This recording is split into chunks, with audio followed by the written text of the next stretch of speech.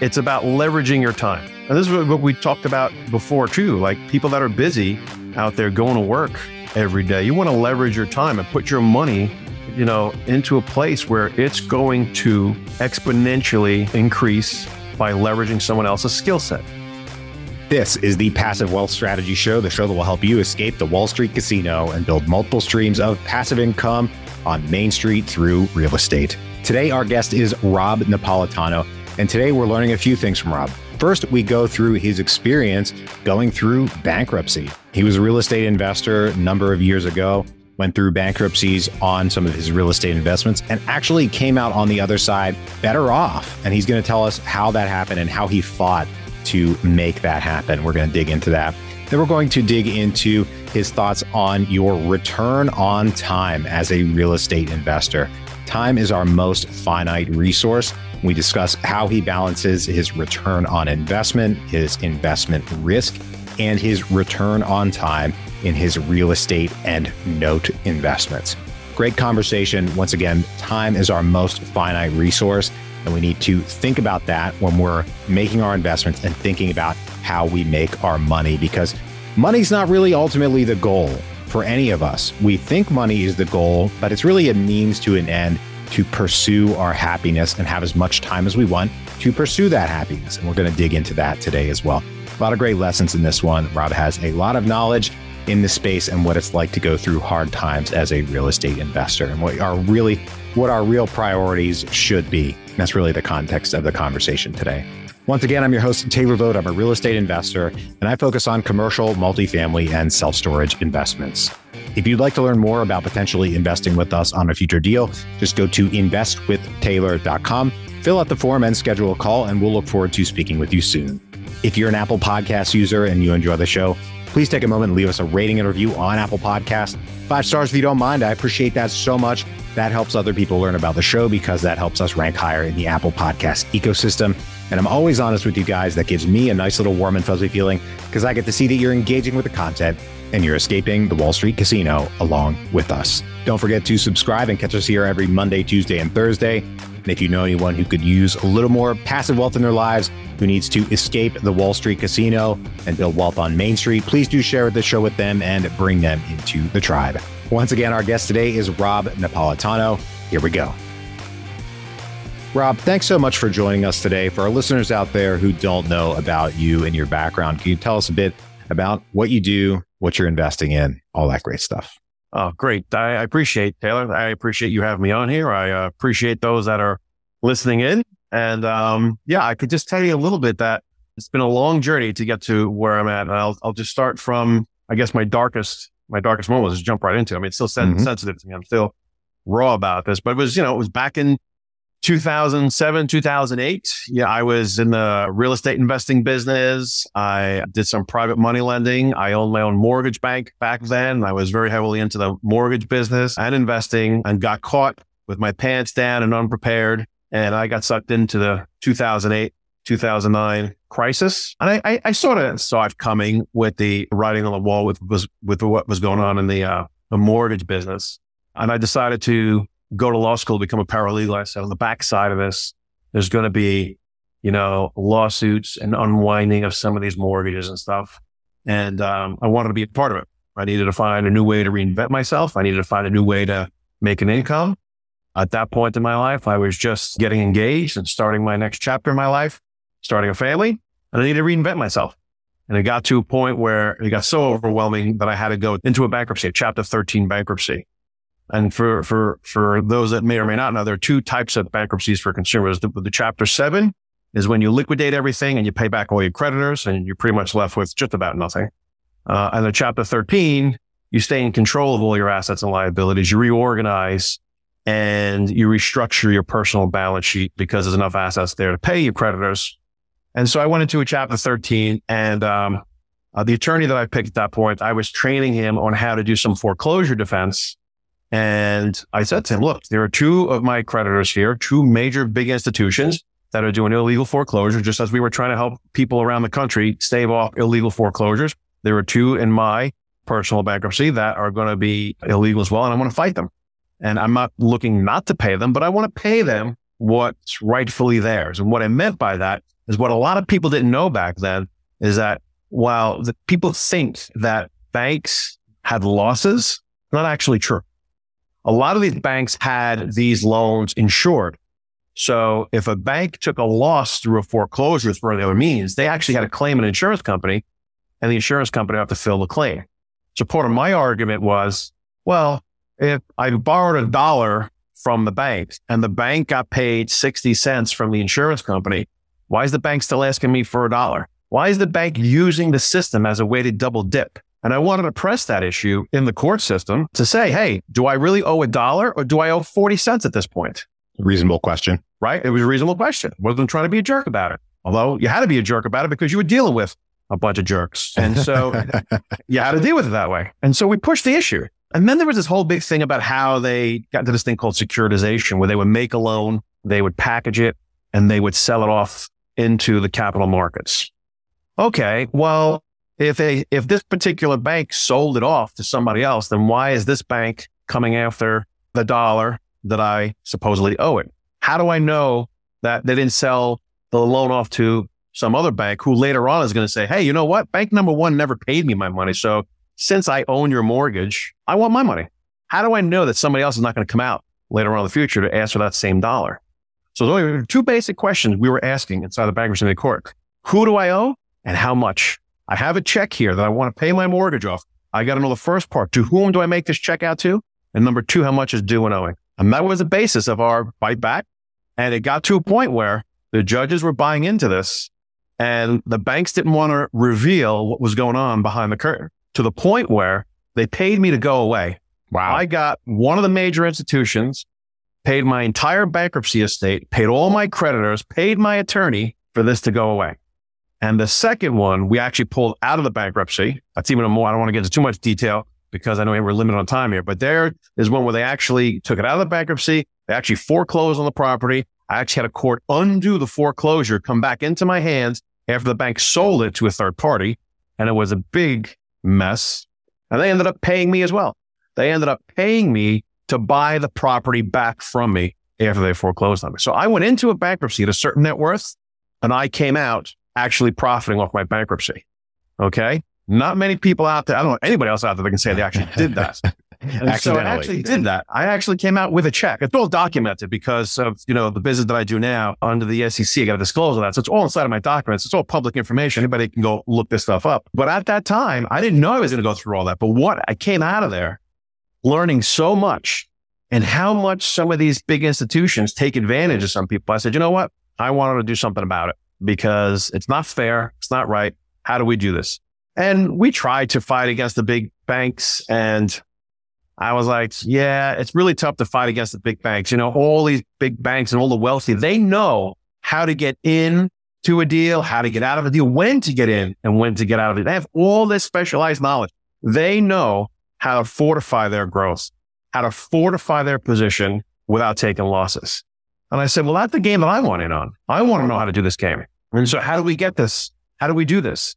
And so I ended up starting buying these mortgages. And I said, wow. So these loans, since they're getting traded on a secondary market, it's not anybody can really go and participate with this. So I said, fine. It's not that you can beat them, you can't beat them, join them. I wasn't really a part of that, but I said, if I'm going to beat them, I got to get into their game and beat them at their own game. So we started buying loans. We started buying them, started modifying these loans, helping homeowners stay in the homes. And it turned out to be a very, very, very profitable business, helping people stay in their homes and buying these mortgages. And so the second part of what I learned was, okay, so now that we've built this, how do we also have insurance on the money we're investing? And there's nothing out there for other investment other than the big banks. But I found one. I found a group of great professionals buying life settlements. And a life settlement is a life insurance policy that matures, pays out a benefit at the maturity of the policy. And it turns out that there are a lot of people that can't afford to continue to make payments on their life insurance policy for financial hardship, for medical reasons, for whatever reason, people's life changes and their financial circumstances change. And one of the first things they stop making payments on is their life insurance policy. And these things end up becoming abandoned. And the insurance companies love that because they collect these premiums for all these years and they say, we'll never have to make a payout. This is a great business. I said, well, that's kind of predatory too. So I said, well, let's go buy some of those policies too, since it's very similar to buying mortgage notes. And if we combine the two, now I actually have an insurance that I can combine with my other business. And now I've created my own proprietary insurance wrapper around our real estate business in buying debt. And then I found that there actually is something called a FIRE economy, FIRE, which is the best performing economy in the world. And FIRE stands for finance, insurance, and real estate. I said, how about that? How coincidental that the banks and the insurance companies rule the world and make all this money. And that's exactly where I wanted to be. And that's exactly where I am today, playing that game and picking up all of the stuff that they screw up in the markets. I pick them up and I repurpose them. And it's a great business. So going through that bankruptcy of screwing up my own personal financial statement showed me the ropes of how the system works. And I built a very profitable business out of that. Very cool. So very powerful experience. And hopefully a lot of folks out there, never have the experience of going through bankruptcy. My knowledge of it is pretty much limited to the scene in the office when Michael Scott yells, "I declare bankruptcy," and that's about it. And that doesn't actually work. But beyond that, I'm not particularly knowledgeable, and I hope to not build any knowledge further than the context of our conversation. You also have this idea about how investing is not just about ROI, but it's also about ROT, return on time. And I'd like to dig into that, while we're here today, because it's a critical aspect that I think is not discussed often enough in real estate, especially the smaller real estate investing community. Individuals buying their own deals are not often thinking about their return on time, and they get stuck and just spin their wheels. So what are your thoughts on that? So yes, I'll tell you my thoughts on that, but I want to lay a little groundwork with that too. This Perfect. Is the way I view things. Okay. It's about, look, all these conversations we have that anybody has, it's all about money, getting more money. All right. And that's just the medium that we use to get what we really want. No one talks about what they really want. What we all really want is that lifestyle. We want lifestyle security. We want peace of mind. Okay. I've been doing distress situations for so long now, 20 something years I've been doing this now, before I went to the bankruptcy. And I can't tell you how many kitchen tables that I sat when I was going to help people in foreclosure and stuff. And I found two things. There's two common denominators that people want in life, no matter where you are socially or financially. There's two things that people want in life. Number one is to find their happiness. And happiness, unfortunately, is defined differently for everybody. Mm-hmm. Culturally, society tries to tell us what happiness really is and material things, and it's not. But everybody has to define personally what happiness is. Okay? And the second thing that people want, if they're lucky enough to get past the first of finding their happiness, because not everybody does, but if you're lucky enough to find your happiness, the second thing that people want in life is more time to spend in that happiness. And it's that simple. Mm-hmm. Life is really that simple. So I look at it this way, right? My perspective is I look at my life and what I'm doing on a daily basis, and it's going to sound a little morbid, but I look at it from my eulogy and my death. Who is going to be eulogizing me? What are they going to say? They're going to say, I knew Rob and he was great because of this, and this. We have the opportunity every day to live our eulogy. What words am I going to put in that person's mouth that they're going to say about me? What's my legacy going to be? Because most people get to the end of life and start seeing, I'm getting to my last years. What did I really do? And I ran out of time. Always comes back to time. Comes back to time, happiness, peace of mind. So now, while we're still working and we have our working years and our productive years where we're getting some income and making some money, not always about the return on investment. It's about return on time, because there are plenty of investments that are out there that'll just suck up your time, not turn into the investment you thought it was going to be. And time is the most valuable commodity, because that's something we cannot get back tomorrow. Tomorrow, I can always find another deal. Tomorrow, I can find another partner to partner up with. Tomorrow, I can get mindset on what I need to do. But tomorrow, I can't get back the time that I wasted. So time becomes the most valuable commodity because it's eluding us every day. And so putting our money to work properly, putting our money to work so that the money continues to go to work over time while we spend our time working as well. I mean, at some point, it's a balance, right? At some point, you want to get to a point where you're not spending your time at work anymore, but your money's going to work. In our early years of working, right, we want to work and make more money. Later in life, we want to make less money because we want our money to go to work and we work less. And there's that whole time continuum. You got to work on moving towards making your money go to work. But you got to understand how to do it. And you got to start off early, because if you start off early, you've got all that time in front of you to capture. And it's about capturing all that in front of you. That's the most important thing. So return on time, I look at my deals from that perspective. Now, it doesn't mean that I get away from ROI. It just means that ROI is not the first thing that I look at. In fact, in my deals, the real estate is the last thing that I look at. Real estate is the last thing that I look at. It's about making money. Here's the money going to go to work. How much risk is it exposed to? That's very important, because investing, just like playing any professional sports or any kind, whether professional or not, right? There's two adversaries, and each team usually is going to be playing an offense and a defense. Investing is the same thing. The offense is we're going to go and make as much as we can to continue to build our wealth. And the defense is we got to keep it as much as we can. Risk mitigation. We got to keep it. And what's happening today all over the world? Inflation, taxes, energy crisis, all sorts of social unrest, cultural wars. All these things are going on. The market, the traditional market, is down in double digits today. So all these things we have to look at, because that's what erodes our wealth. That's the way we got to say, well, now we got to start playing defense. Plenty of people are out there now saying, hey, I'm losing all this money because they didn't get their defense right. You got to play offense in making your money, and you got to play defense too. So it's not always about the ROI, because if it takes away your time and if it erodes your wealth, the ROI is not going to be there over time.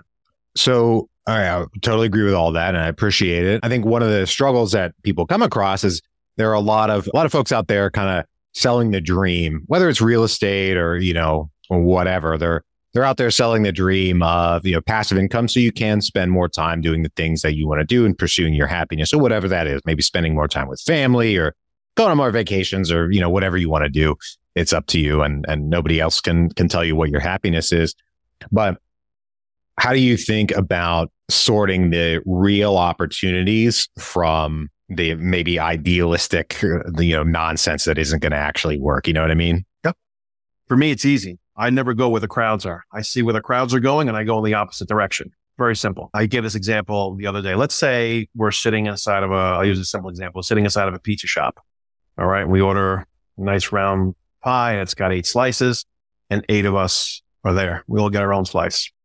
And outside, parade comes by with one of the more popular singer-songwriter artists in a parade outside. And everybody rushes outside of the pizzeria. I'm the guy that actually stays. Yeah. You know why? There's more pizza for me to eat. Okay. And we see a lot of that. And that's actually a strategy. There are people on Wall Street that bet against the dumb money, because when everybody goes in a crowd in a certain way, they'll just bet against it. And their entire strategy is to bet against the crowd, and they make money. So in real estate, there are a lot of traditional ways to make money in real estate. I like to go in the opposite direction where most people aren't going. And that is, I buy the distressed mortgages from the banks, because I can buy them at huge discounts, and our money is made in the discount. So let's say I can buy a mortgage from a bank, a $500,000 mortgage. I'll buy it at a big discount. Well, I know immediately part of where my profit's going to be, because the spread between what I buy it for and what it's really valued at is a defined spread. I don't have to rely on the appreciation of a building, which is really dependent upon what a market does. It has my personal activity in the investment has no influence on appreciation. It has to do with market activity. I have no control over appreciation. But when I'm buying an asset at a discount, I have direct control over how much money I can make in a definitive number, because I want to buy a $500,000 mortgage. And let's say I bought it for 50 cents. I want to pay $250,000 for it. I know I've got a $250,000 spread. And now it's a matter of myself and my team unlocking that value by working the mortgage after that to get what we know is a definitive number on the back end. It could be more in certain cases. I don't worry about appreciation. Not many people do that. Not many people know how to do that. So the distinction between how it's done, I just go into places and do niches that still in real estate, but where most people aren't going. Gotcha. Okay.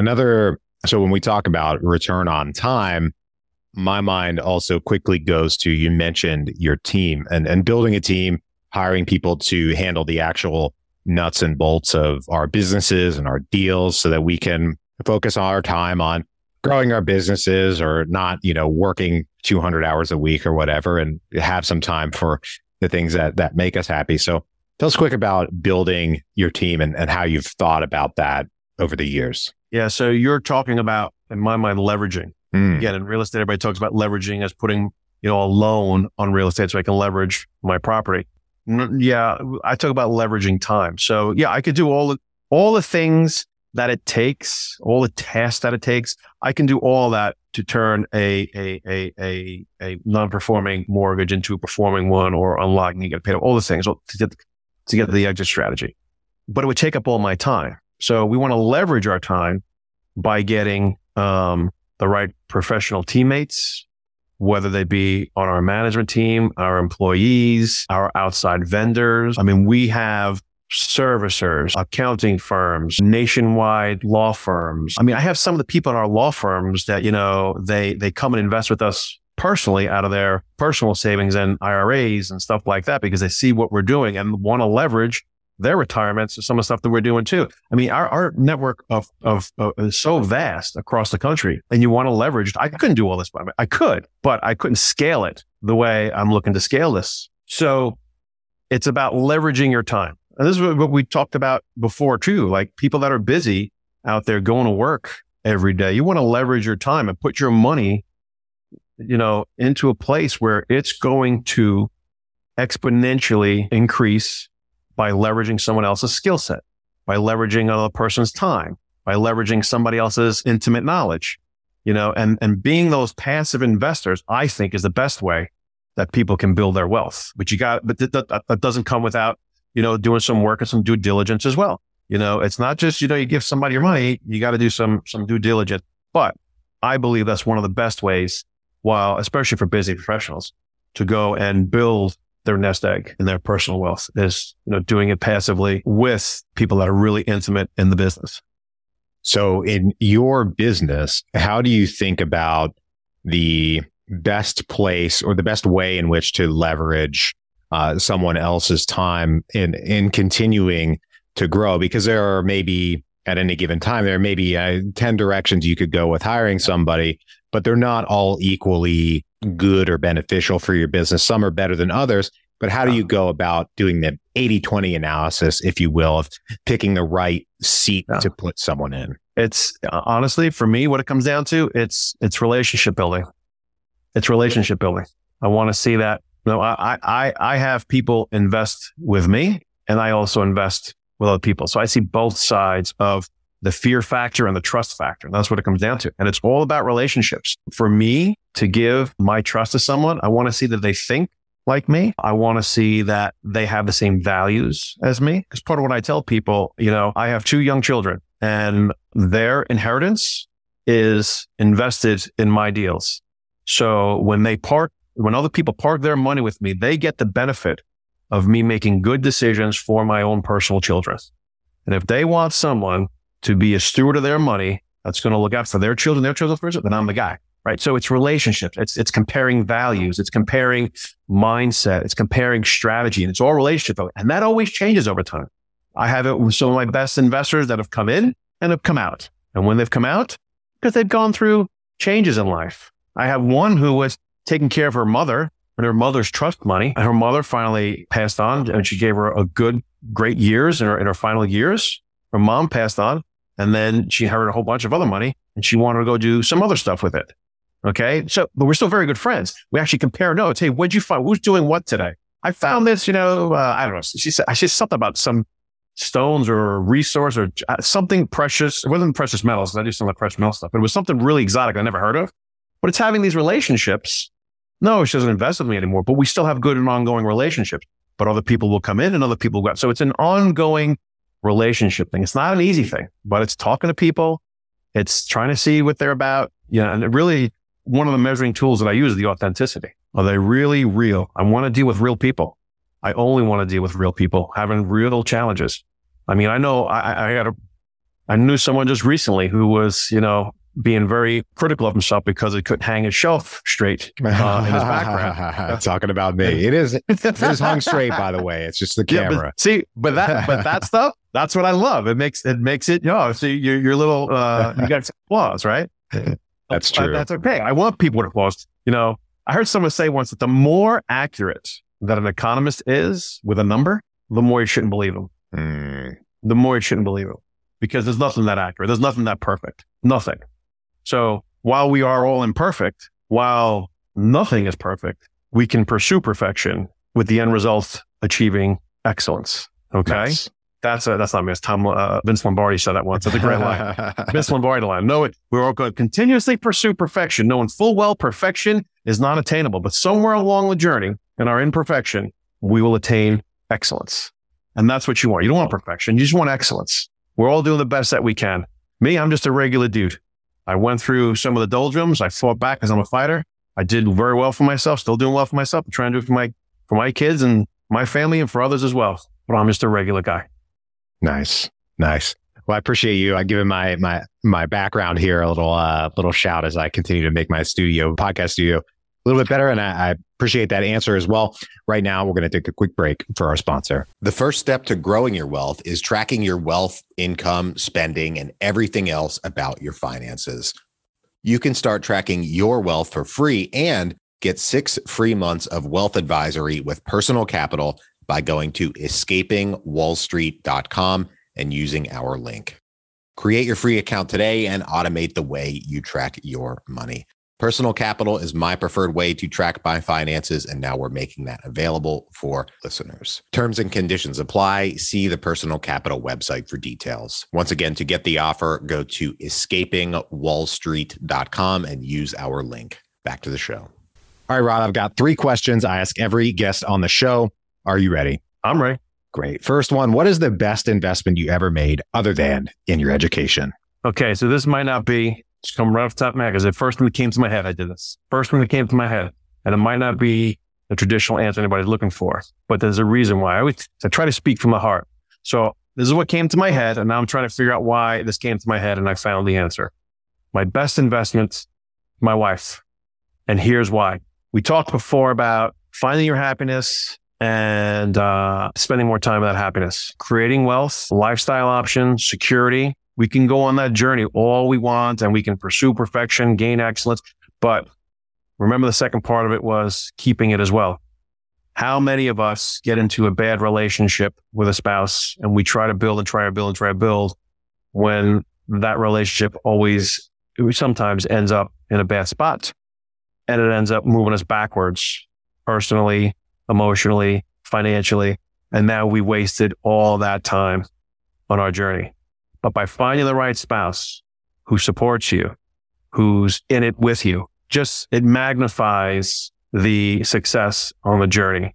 So having the right spouse and partner to go on the journey with, best investment I made. Nice.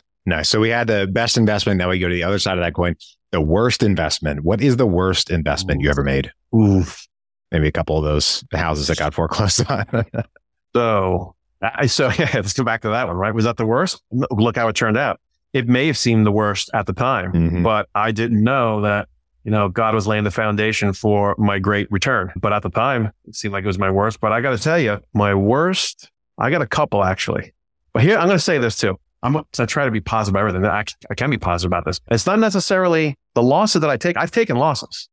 Okay. But the losses that I've taken have always been put to good use anyway, because I could take losses and I use my losses for tax purposes against a lot of the income that I make. So it's either I'm taking a loss or I'm giving it to Uncle Sam anyway. So is it really a loss? I've gained value out of the experiences. Have I lost dollars? Sure. Has I gained value? Sure. But if I was going to make money and more dollars, I'm going to give it to Uncle Sam anyway. So I'd rather not give it to him. So in a sense, it's kind of success because I kind of gave it to the man, Didn't have to pay the taxes on those losses. So, but losses, what comes to mind really goes back to people again. I can think of 3 situations where I've bet on and done investments with the wrong people. People that fooled, lied, cajoled, and were just sinister about getting money from me. But you learn lessons there too. So bad deals come from dealing with the wrong people. Yeah. So I still bring it back to people again. But even then, even money that I've lost, helps me on the tax side. That's okay. My favorite question here at the end of the show is, what is the most important lesson you've learned in business and investing? Ooh. Okay. So while some people know how to look at history, there's only a very few who know how to make history.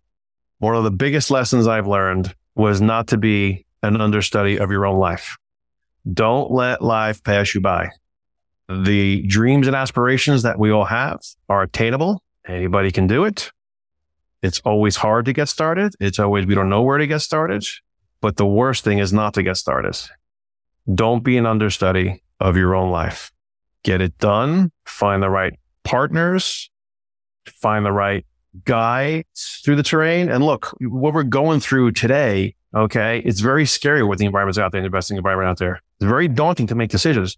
It's scary to make the wrong decision. And there's so much information out there, we don't know where a lot of this information is coming from the right side. So unfortunately, we have to go through a terrain of challenges in order to make it to the new territory of progress. And so don't sit back and be a spectator in this game of life, and don't be an understudy of your own life. Get in the game.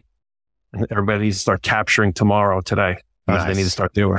Nice. I like that. Very, I think, relevant to really everybody out there. And Rob, I want to thank you for joining us today, teaching us about your journey through a bankruptcy, how you invest, and how you think about return on time, as well as return on investment, risk and investments, everything around that. If folks want to reach out, if they want to get in touch with you, if they want to learn more about what you're up to or anything like that, where can they track you down? Well, they can email me directly if they want, right to our team at brilliant@capturingtomorrow.com, or they can visit the website capturingtomorrow.com, or they can just direct message me right on LinkedIn. I'm very active on LinkedIn on a daily basis, and they can find me on linkedin.com, and the profile name is Rob Napo, N-A-P-O. Awesome. Well, thank you once again for joining us today. To everybody out there, thank you for tuning in. If you're enjoying the show, please leave us a rating and review on Apple Podcasts. 5 stars if you don't mind. I appreciate that so much. That helps other people learn about the show, because that helps us rank higher in the Apple Podcast ecosystem. And I'm always honest with you guys. That gives me a nice little warm and fuzzy feeling, because I get to see that you're engaging with the content and you're escaping the Wall Street casino along with us. Don't forget to subscribe and catch us here every Monday, Tuesday, and Thursday. Right now, I hope you have a great rest of your day, and we'll talk to you on the next one. Bye-bye.